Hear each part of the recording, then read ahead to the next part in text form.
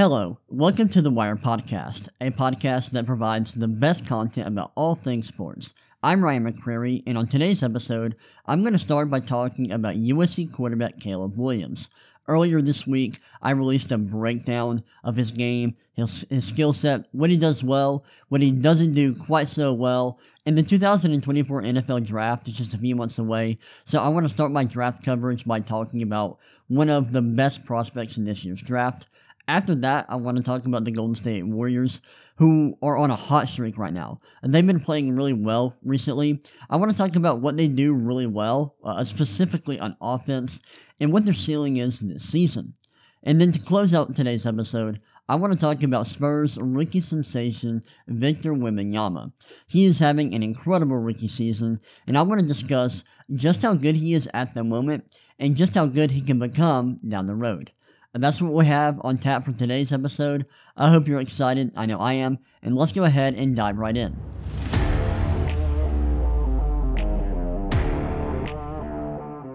Alright, let's get this show on the road. First off, I want to apologize for not releasing an episode last week. I've been really busy.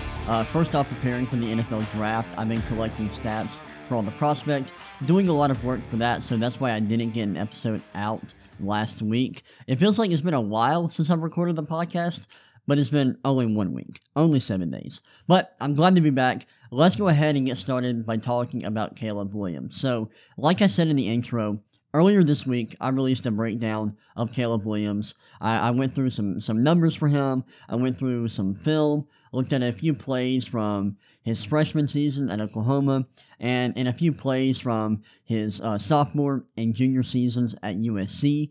And I want to just talk about his game on the podcast a little bit, and talk about a few things that I didn't talk about in my video. I want to talk about what he does well, what he doesn't do quite so well, and a few reasons why I am really high about him, or really high on him as a prospect. So first off, let's talk about what Caleb Williams does well. The first thing that everyone notes when they talk about Caleb Williams is his ability to play outside of structure and his arm talent overall.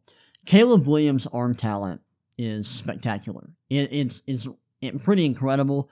I think his arm strength and when I talk about arm strength, I mean a quarterback's ability to throw the ball with velocity. I think his arm strength isn't quite elite. It isn't up there with like Josh Allen, Justin Herbert. His arm strength isn't quite elite, but I think his arm talent, his ability to throw the ball on the move, throw the ball from different arm slots, is really good. It's incredible. And in my opinion, he probably has the best arm talent in this entire draft. His ability to make throws off platform, out of structure, on the move, from different arm angles is really, really impressive. And he's a great playmaker. He's really good at scrambling outside the pocket and creating plays when plays break down. I think that's very clear on film, and that is something that everyone knows about Caleb Williams, and it's a big reason why people think he is such a good prospect. I also love what he provides as a runner. I highlighted that in my video. I think his rushing ability is really good. When opposing defenses play perfect coverage, he's able to get outside the pocket and create yards as a ball carrier. I think this is one of the things that makes him pretty similar to Patrick Mahomes. His ability to run, to generate first downs, generate yards on the ground is really impressive, and I think this is an avenue where he is going to be able to generate efficient offense, kind of similar to the way that Patrick Mahomes does as a rusher. I also love his ability to execute within structure. A lot of people one of the biggest criticisms that people have about Caleb Williams is that he plays out of structure too often, and they worry that he may not be able to play within structure at the next level. To be honest, I think this concern has a lot of validity. I think there are times where Caleb Williams does play outside of structure too much. However, I want to make it very clear. I think Caleb Williams is excellent within structure. When he is given the chance to play from within the pocket, he's really good. And I don't want people to think that he can't do that. He can. doesn't do it that often, or he didn't do that often in college. And I think there are reasons for that. I think part of the reason why he didn't do that this past season has a lot to do with his supporting cast and his play calling, which I didn't think was that good. I thought Lincoln Riley and Cliff Kingsbury put a lot on his plate, required him to do a lot, and didn't give him a lot of layups. And I think those two reasons are like the biggest reasons why he was playing outside of structure so much, especially in 2023. But I really like the way that he executes from within the pocket. I think when he is given the chance, he is able to go through his reads quickly, on time, and he's able to get the ball out on target. And especially when targeting the middle of the field, I think that's something that he does really well. I saw a few plays where he handled blitzes well, where he displayed really good pocket movement and pocket navigation, where he was able to, from within the pocket, evade pass rushers, extend plays without scrambling outside the pocket, and then making a nice throw. So I think he's really good at executing from within the pocket, within structure, and I know that is a major concern for a lot of people, but in my opinion, I think Caleb is actually really good within structure, and I'm not worried about this part of his game whatsoever, honestly. Now, as much as I love Caleb Williams, he isn't perfect, and he does have some big weaknesses. I think one of his biggest struggles right now, or one of his biggest weaknesses at this point, is that he tries to do too much sometimes. There are some plays where he turns down checkdowns, hunting a big play, and that gets him in trouble. And I think this is the biggest reason why his time to throw was so high in college. I think this is the biggest reason why his turnover-worthy play rate and his pressure to sack rate were so high in 2023 during his junior season. And this weakness was on full display during the Notre Dame game from this past season. And a lot of people, if you've watched Caleb Williams, you know what I'm talking about. That was not one of his best games. Honestly, I thought there was a lot to like about that game from Caleb, but there were some plays in that game where he just was trying to do too much, made some poor decisions, and it really hurt USC's offense. And plays like that happen sometimes. It's not a consistent issue, in my opinion. I didn't think it was a consistent issue when I watched this film, but this is a tendency that he has from time to time, and that's something that he will have to work on. But luckily, I do think that this problem is coachable, and I'm not really worried about this being a long-term issue, but the fact that this did show up on tape sometimes, and the fact that it did show up in his production from this past season, that is something that if you are an NFL team, that's something you should look into and something that should pique your interest and concern you to some degree. Another issue with Caleb is that he holds onto the ball for a long time. I don't think this is because he can't read defenses.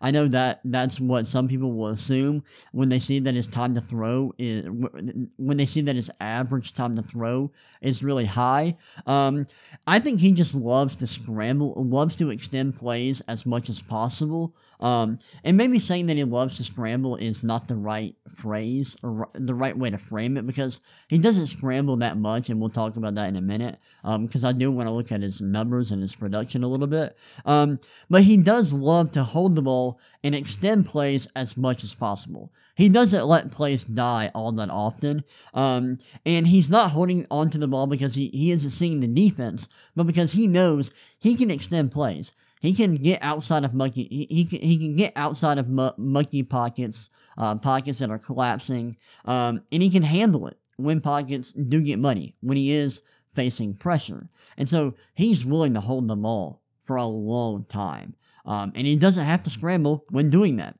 And that's impressive, but sometimes he needs to learn to just let plays die. You know, throw the ball away, throw the ball at the ground, and just live to see another play. That's another issue I would like to see him work on moving forward. But when I talk about all these things that he struggles with now, they're not consistent issues, and I think that they are all coachable, and they will improve when he's playing alongside better teammates, when he's, being coached by better coaches in the NFL. And so I am not really worried about all of these things long term. However, if these do become problems in the NFL, I will be a little bit concerned. But for now, I think these are issues that are easily correctable. If he goes to the right team with the right coaching staff, and so I'm not that worried about it, long term. Now, some further context that I think is worth noting when you talk about Caleb Williams, he played at an elite level for 3 seasons, which is really impressive when you're talking about a prospect who is just 22 years old right now. That's really impressive. In all of his 3 collegiate seasons, he had a PFF grade of 90 plus, which is great. I know a lot of people don't like PFF grades, and I get that, but when you look at prospects, PFF grades are actually a decent indicator of who is playing at a high level, and when a player when their PFF grades are this good consistently year in and year out, that is a good sign. And so that's good to see. And I think that the fact that he was producing at such a high level, despite having a subpar supporting cast this past season, and despite not having great play calling this past season, is really, really impressive. And I mentioned this earlier. I think that is all really good. Now let's go ahead and look at some numbers, because there are some things that I want to talk about with Caleb Williams that, make me fall in love with him even more. And I want to talk about how he navigates pressure and how he navigates clean pockets, because when you look at the data behind this, it tells you a lot about quarterbacks. And I want to give a huge shout out to a user on Twitter by the name Start Kyle Orton. He's been talking about quarterbacks a lot recently, and specifically quarterback prospects. And he's been, posting stats in regards to how quarterbacks produce when they're under pressure, when they're facing clean pockets. And he's specifically been talking about how often quarterbacks throw the ball under pressure and when the pocket is clean, and how often they scramble. And when you look at the historical data in terms of these metrics, how often quarterbacks are throwing the ball, attempting a pass, and how often they're scrambling when pockets are clean, when the pockets are muddy, and when they face pressure, you'll see that quarterbacks who don't throw the ball and who scramble a lot don't work out in the NFL. And that's not a 100% guarantee. This is just, in general, quarterbacks who tend to, not throw the ball and scramble a lot when the pocket is clean and when they are facing pressure, those quarterbacks tend to struggle in the NFL. Some quarterbacks that fit this mold have gone on to succeed in the NFL. This is guys like Jalen Hurts, Lamar Jackson, Josh Allen. But for every Jalen Hurts, Lamar Jackson, and Josh Allen you also see guys who went on to not be successful in the NFL. And so I want to talk about what does Caleb Williams' production look like in these areas. Let's start out with clean pockets. So Caleb Williams, and let's actually look at the raw data. So let's see the numbers here. Let's go to clean pockets. Let's see. All right, here we go. So let's look at how Caleb Williams performs when the pocket is clean. So when the pocket is clean, let me find Caleb Williams real quick. Let me scroll up. All right, I found him. I thought I found him. Let's see, where is he at? Do I have to search for his name? Nope, I found him. So when the pocket is clean, and these are numbers for Caleb Williams' entire collegiate career. The reason I use this is because all of these prospects have played hundreds to thousands of career snaps. And I don't want to just look at one season because that is cherry picking. And I want to look at how these prospects fare across their entire college career, because this adjusts for, prospects who had a late breakout, because generally prospects who perform well right off the bat are better off generally. It's not always the case, but just generally speaking. And that's why I use the career numbers rather than numbers from prospects' final season. I want more data. I want all of the data that I can possibly find. And I don't want to, just cherry pick when players played well and their final season, because, these prospects are, they're not all the same age, they're not all at the same point in their development, and I don't want to cherry pick. I want to look at all the data that I can possibly find. So, in Caleb Williams' college career, he faced, he had a clean pocket around 66% of the time, and he threw the ball 96% of the time, which is good. That's above average. That's good to see. You like that. You don't want to see quarterbacks throw the ball too often. You also don't want to see them, run too often. You want to be in the middle there, because if you're throwing the ball too much, you're not scrambling enough, and if you're scrambling too much, you're not throwing enough. And so you want to be kind of in the middle there, and Caleb Williams is, so you like to see that. And he scrambles with clean pockets just 3% of the time, which is really good. And for how often he plays outside of structure, you would think that this number would be higher. But what this is showing me is that when he isn't facing pressure, he is going to stay within the pocket. And he wants to play within the pocket. And he's going to throw the ball more than he runs. And that is great to see. That is a really nice profile here when you look at how he performs with a clean pocket. And the other numbers are really good. His accuracy rate with a clean pocket is 80.5%, which is really good. And his PFF grade with a clean pocket is 92.1. And once again, these numbers are for his entire college career. Those numbers with clean pockets is really good, and I like the way that he plays when the pocket is clean. Now we can look at how he performs when the pocket is not clean and when he faces pressure. So let's look at that. And let me go ahead and find him. So let's scroll here. So when he is facing pressure, which is 34% of the time, which is pretty high, he attempts to pass 68.7% of the time. That is a little bit below average. It's not bad. It's not terrible. But he definitely likes to scramble a little bit more when the pocket is not clean, when he does face pressure. And when he faces pressure, he scrambles 12.4% of the time. And that's actually not bad. That's not bad. That is not bad at all. And let me go ahead and see what that percentile ranking is for that right there. Let's see. So that scramble rate when the pocket is, when he faces pressure is 46th percentile.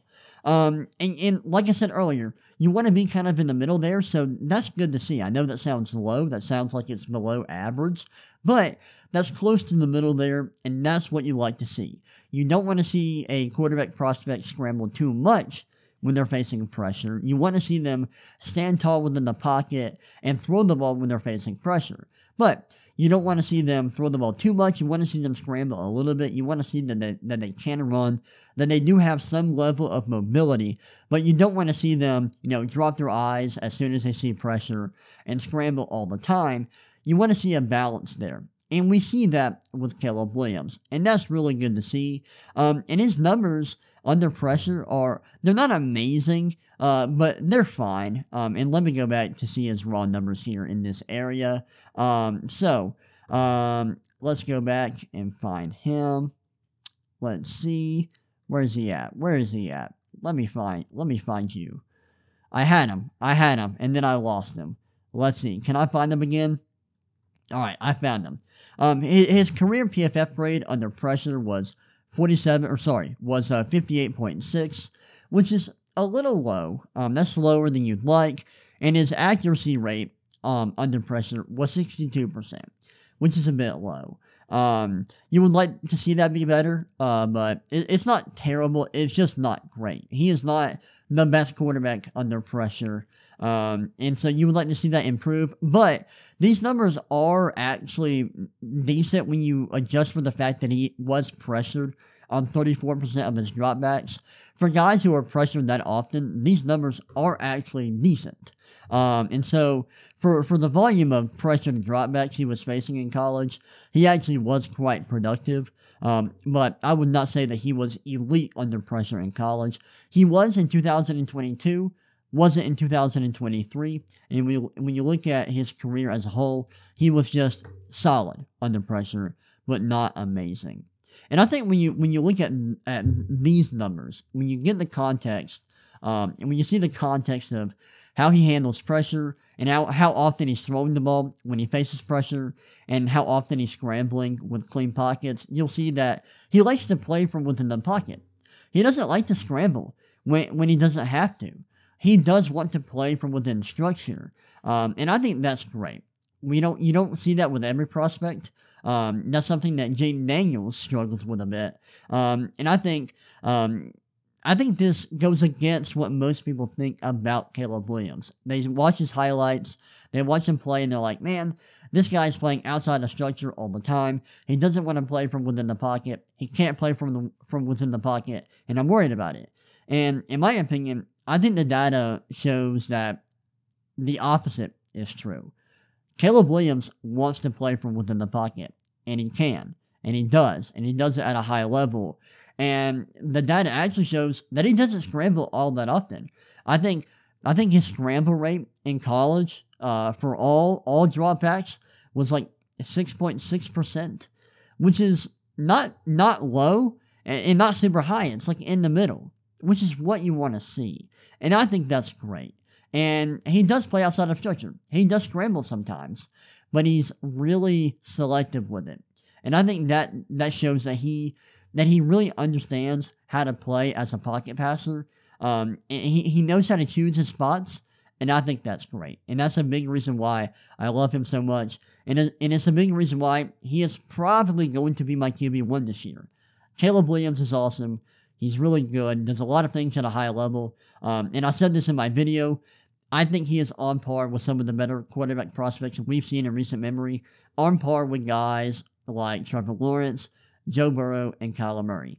He's that good. He isn't perfect. He does have things he needs to work on, but overall, I think he's really good. And after watching the tape and looking at the numbers, I've become really comfortable with him as a prospect, and I like him a lot. He's awesome. All right. Now that I'm done talking about Caleb Williams, I'm going to take a quick break. When I come back, I'm going to talk about the Golden State Warriors, how they've been performing recently, why I like what they do on offense, and what their ceiling is for the entire season moving forward. But I'm going to take a break, and I will be right back in just a second. Alright, I am back. Now we can talk about the Golden State Warriors, who have been playing really well recently, and I want to discuss why they've been playing well, why I like their offense a lot, what I don't like about their defense, and what their ceiling is moving forward, and whether or not they can make a deep playoff run. So the other day I wrote about this. I wrote an article about the Golden State Warriors, and you can see it on SirCharlesInCharge.com. Wrote about the Warriors, their recent hot streak. I talked a lot about their offense, a few things they do really well on that end of the floor, some things I don't like about their defense, and overall, spoiler alert, why I'm a bit pessimistic about the Warriors. So let's talk about them. First off, they've been awesome the last couple of games. They've won like 12 of their last 17 games, and their advanced metrics are really good because I think they are, at one point recently, they were like 11th, 10th in Basketball References SRS metric. And SRS stands for Simple Rating System. And basically this stat is opponent adjusted average scoring margin. So it takes every team's average margin of victory and adjust it for the opponents they are facing. So by this metric, the Warriors are an above average team and at some points in the season have been a top 10 team. Right now they are like 30-27, I believe. I don't have their updated record right in front of me. These numbers are from like a day ago, and I'm recording this on Wednesday. And so some of these numbers are like a day outdated, but at one point they were like 29-27. They just beat the Wizards, and so I think they are 30-27. And they are the 10th seed in the Western Conference, I believe, maybe the 9th seed. So they are in like the play-in right now. That's what kind of position they are in when you look at the Western Conference standings. And they've been on a hot streak. They're on they've won a lot of their last like 17 games. One thing to note about this team is their offense is really good. They're like 9th in offensive rating at the moment. So their offense is really good, well above average. the biggest reason why their offense is so good is because of Stephen Curry. Stephen Curry has been awesome this year, specifically as a scorer. He's averaging around 28 points and 5 assists per game on 63.1% true shooting, while shooting around 41% from 3 on a ridiculous 11 attempts per game, which is unbelievable. His productivity as a scorer is insane. He's really good as an isolation scorer. I talked about this in my article. He's averaging about 1.15 points per possession in isolation, which is well above the league average. He doesn't operate in isolation all that often, but he's really good when he does. And when you watch him play, like, he's coming off of screens a lot. He can create his own shot off the dribble at a high level still, despite the fact that he's 34 years old. And so he is like the engine of the Warriors offense, despite being 34 years old, which is awesome to see. I do think that Curry has taken a step back in terms of his passing, his playmaking, and his defense. His assist rate is like 24.4%, which is the lowest it's been since 2018, and his defensive metrics are low across the board. And so I think he has taken a step back as a passer and defender, but he is still really, really good as a scorer and a shooter. And I think the fact that he isn't as productive as a passer and defender is why his plus-minus metrics are the lowest they've been in a long time. So I think Curry's great. He's leading a really good offense, but he's not quite the MVP level player that we're used to seeing. And I don't think that he's going to be able to carry the Warriors offense in the playoffs when they need him to. Or I don't think he will be able to carry them quite like he's been able to in the past. He's an older player. He's just not quite as good as he was before. And so if the Warriors are wanting Curry to carry them in the playoffs, I'm not quite sure he's at the stage in his career where he can actually do that. And so that is something that I'm a little bit concerned about. And we'll get into the Warriors offense right now. I want to talk about what the Warriors do well as a team offensively. First off, they're a great three-point shooting team. They are averaging just under 40 three-pointers a game, and that's 3-point attempts per game. And they hit threes at a 37.9% clip. And they rank 10 in both of these categories. They rank top 10 in both of these categories. So they are one of the better three-point shooting teams in the entire league. That's awesome to see. You love to see that. They are also a really good passing team. And this makes a lot of sense when you watch them play and when you see how their offense actually operates. And I actually plan on making a video breaking down their offense within the next few days. So I'll talk about that in that video, and I'll take a look at a few plays that highlights how their offense operates. And we'll get into this in just a second. But yeah, the Warriors are a really good passing team. They have an assist rate of 28.8% and a turnover rate of 14.4%. That turnover rate is a bit high, but that assist rate is top 5 in the entire league. That's really good. So they generate a ton of assists, and this is understandable because their offense relies a lot on sets that require their players to read the floor well and make good passes. And I want to take a look at a few play types where the Warriors excel. And when I talk about play types, I talk about, these are stats and these are things you can look at on NBA.com. You can look at how teams produce within different play types, pick and roll, isolation. So let's look at a few play types where the Warriors are really, really efficient. First off, isolation. So in isolation, they average 1.04 points per possession.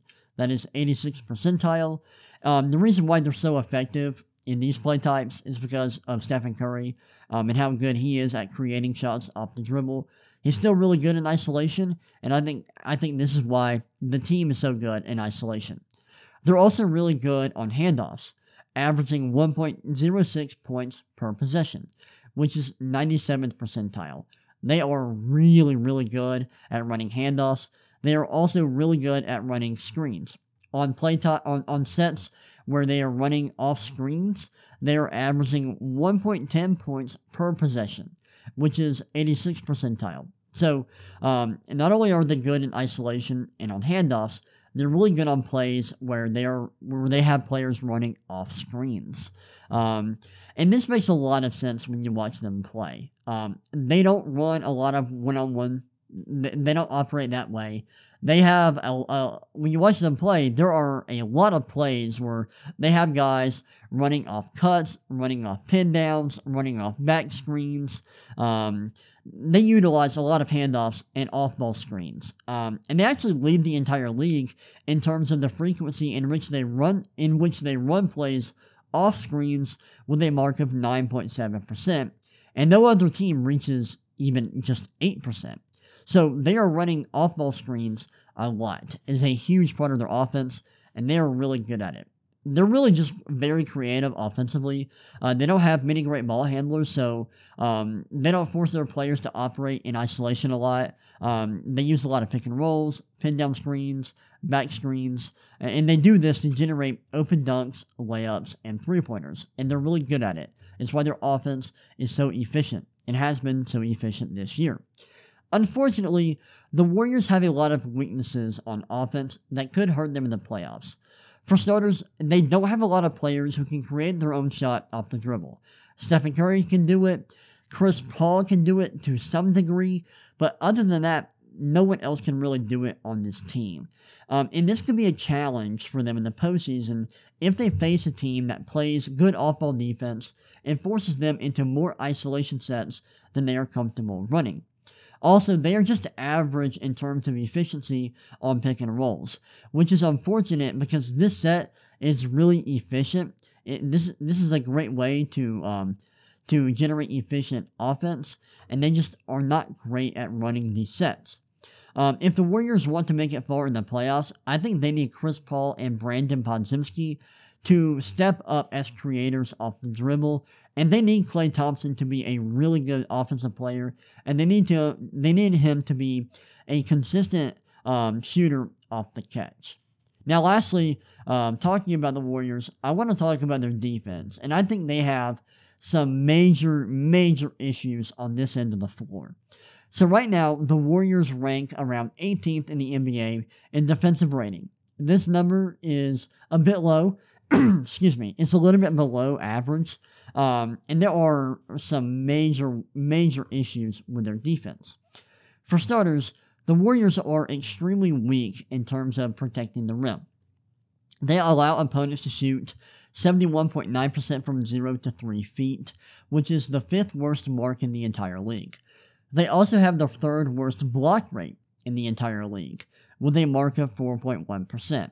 This is a big problem because rim protection is extremely valuable, and if you can't protect the rim, I'm not sure how far you can make it in the playoffs without being really good in other specific areas.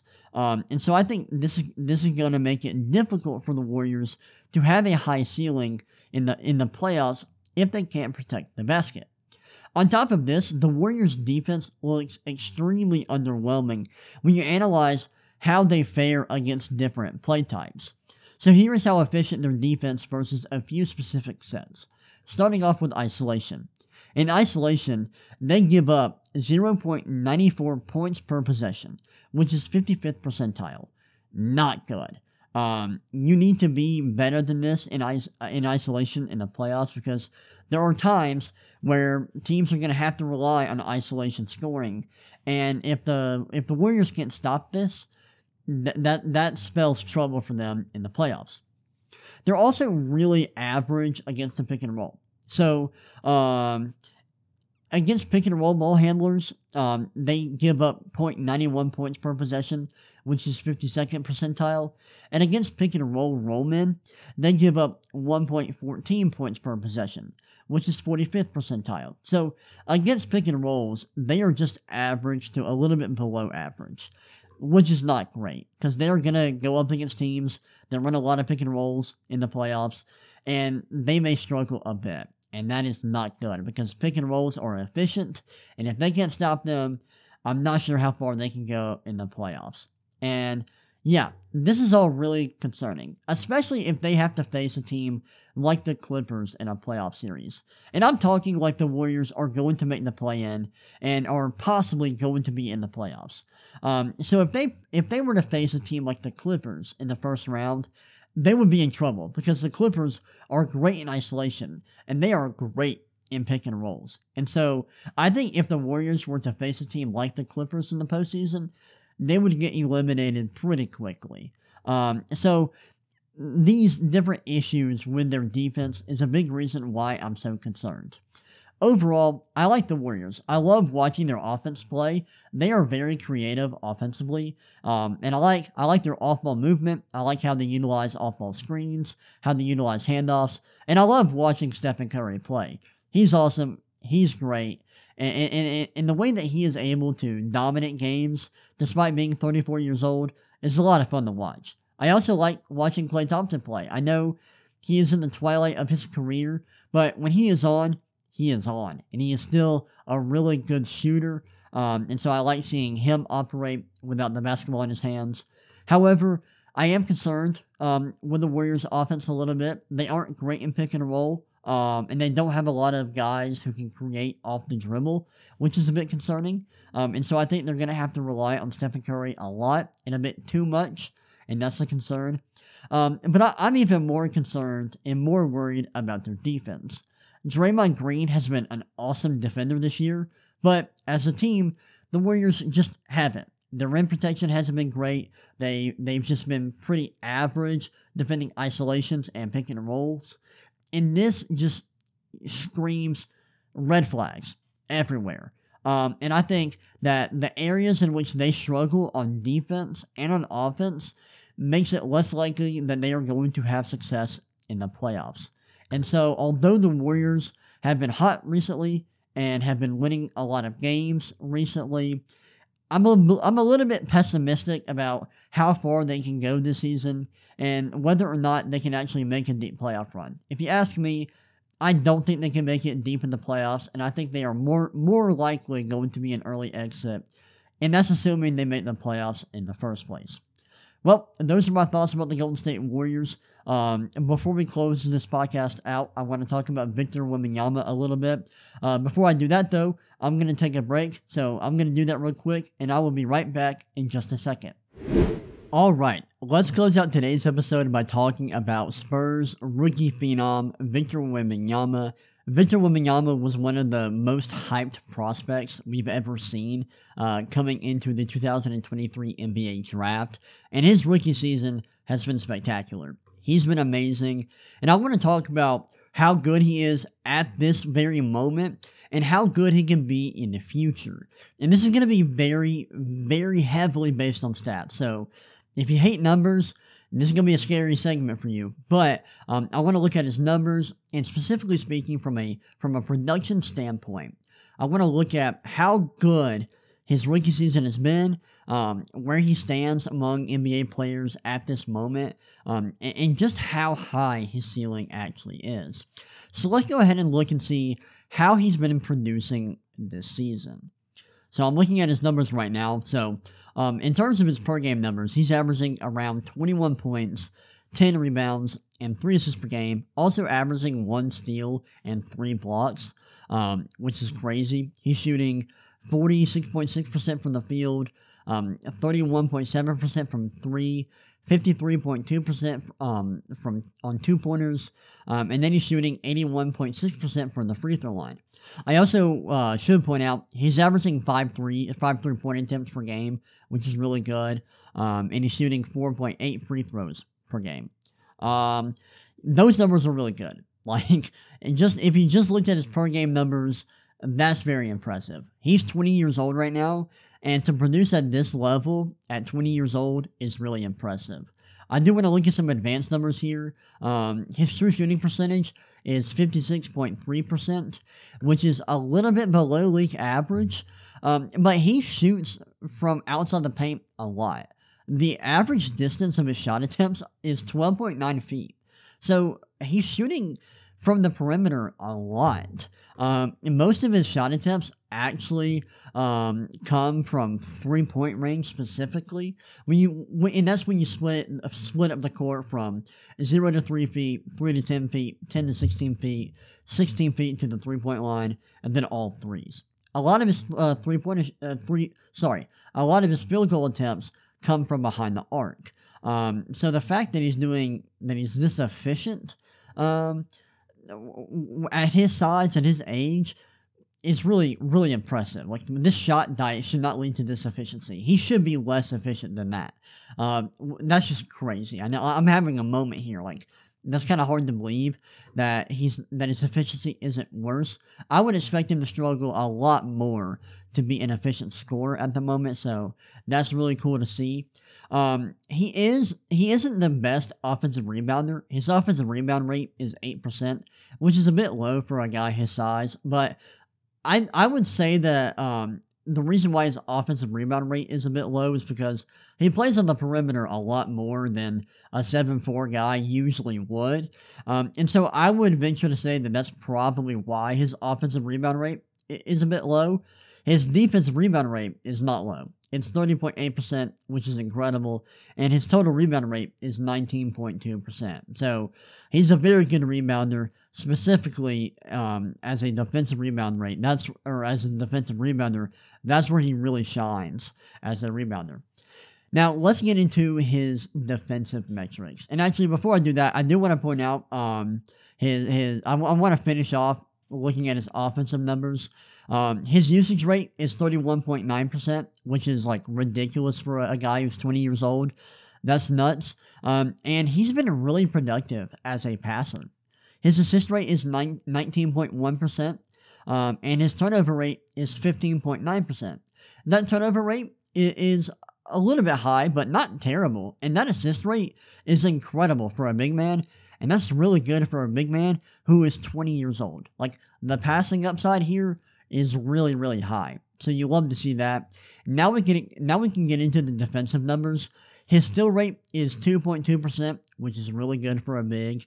And his block rate is 9.8%, which is freaking nuts. Like that hold up. We got to get a sound effect here. Hold up. Look, we got to throw this up here. Let's see. Let's go. A block rate of 9.8%. That is crazy, and that was really loud. I am so sorry for everyone listening. I am so sorry. That was so loud. Oh, my bad. Let's try it again. There we go. That was more reasonable, but I'm sorry for anyone who just died listening to this podcast. I apologize. That block rate is really impressive. Really, really good. You love to see that. I also want to look at the way he's been producing over the last 2 months specifically. He's been really productive in January and February. In January, he averaged like 24 points, 10 rebounds, 3 assists per game. In February, he's averaged 21 points, 11 rebounds, and 4 assists per game. In January, he had a true shooting percentage of 60.5%. In February, he had a true shooting percentage of 57.9%, which are both way higher than his efficiency was in the first 3 months of the season, which is great to see. I wanted to look at his defensive numbers in terms of on-off. When he is on the court, the Spurs' defensive rating is 115.2, which means they are allowing 115.2 points per 100 possessions. When he's off the court, that number falls dramatically to 122.5. So the Spurs' defense is 7.3 points better when Wemby is on the floor versus when he is off the floor, which is great to see. And advanced defensive metrics make it very clear that he is a terrific defender already. And that leads to something I wanted to look at, and that is these catch-all metrics. What do these catch-all plus-minus type metrics say about Victor Wembanyama and his performance this season? So we're going to look at a few different plus-minus metrics. We're going to look at box plus-minus from Basketball Reference. We're going to look at estimated plus-minus from dunksandthrees.com. We're going to look at LeBron from bballindex.com. And we're going to look at DPM from Darko. And so we're going to take a look at four individual plus-minus metrics to see what they say about Victor Wembanyama and where he stands in the league today. So, according to BPM, Victor Wembanyama is worth 3.7 points per 100 possessions, and his BPM ranks 27th this season, which is great. That's awesome. You love to see it. The fact that he is already a top 30 player by this metric at age 20 is great to see. According to EPM, he is worth 3.8 points per 100 possessions, and I think in their metric, he is 26th in the entire league. And then by LeBron, he is worth 2.43 points per 100 possessions. And I think by their metric, he is 29th in the entire NBA. I will say, BPM, Bucks plus minus, and estimated plus minus, I believe that these metrics are descriptive. And what I mean by that is they are describing how well he has played so far this season.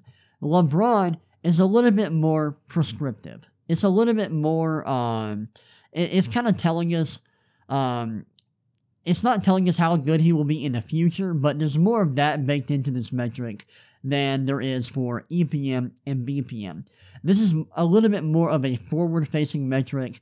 It adjusts for shooting luck, it adjusts for other luck factors, and so it kind of adjusts for that and kind of tells us, okay, based on how it's produced, up to this point, here's how well we would expect, adjusting for luck, how we would expect for him to produce moving forward. And so it's a little bit more forward-facing and more prescriptive than the other metrics we've looked at so far. And by all of these metrics, Wemby is a top 30 player already. And of course, these metrics, you're supposed to read them, how these players are producing or how impactful they are within their roles on their teams. And so that's something that I have to note. But yeah, the fact that he's already top 30 in all these different impact metrics is incredible. That's unreal. That is not normal for a 20-year-old rookie. Now let's close out by looking at DPM. Darko. And Darko is very different than these other metrics. Darko, or DPM, this looks at, it's a plus-minus metric, but the way that it works is it looks at every game every player has ever played. And it uses that data to project moving forward. And it looks at game logs.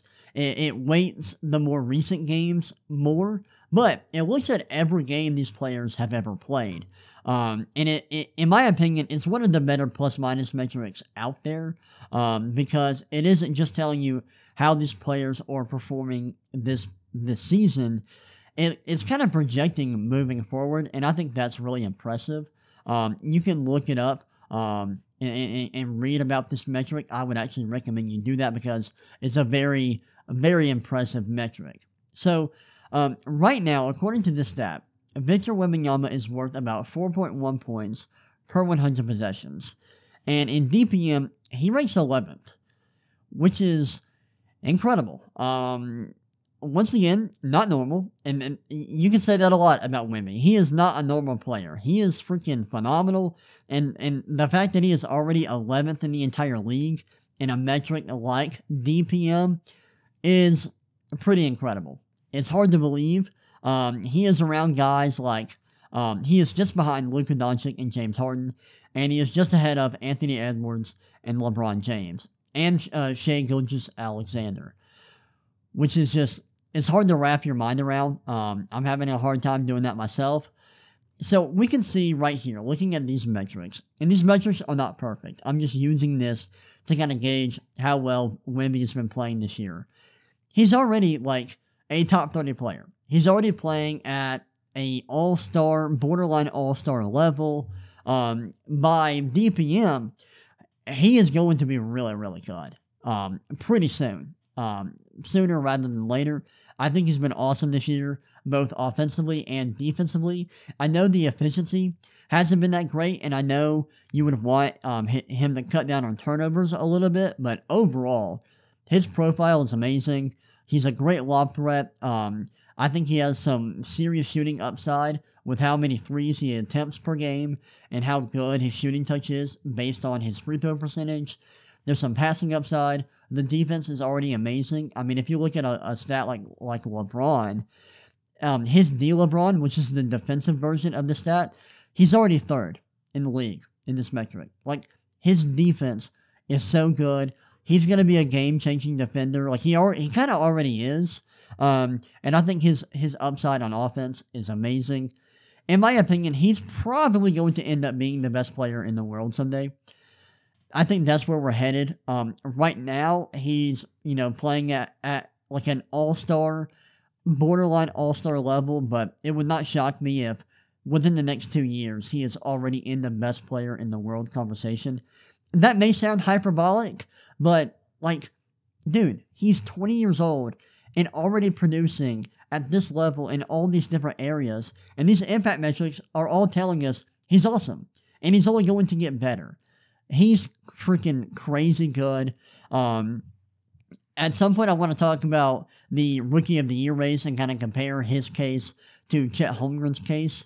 But for now, just talking about Victor Wembanyama, and yeah, he's a special player. He's playing at a very high level already, which is not normal for a rookie, especially for a rookie that is only 20 years old. The production here is really impressive, and I can't wait to see where he goes from here. I think the ceiling is really high, and I think he has the potential to be a historically good player one day. So, those are my thoughts about Victor Wembanyama, the season he is having, and what his ceiling is moving forward. And that's pretty much it for today's episode of the podcast. At some point, me and my friend Thomas are going to get together and talk about the NFL draft and kind of do a preview episode for the 2024 NFL draft.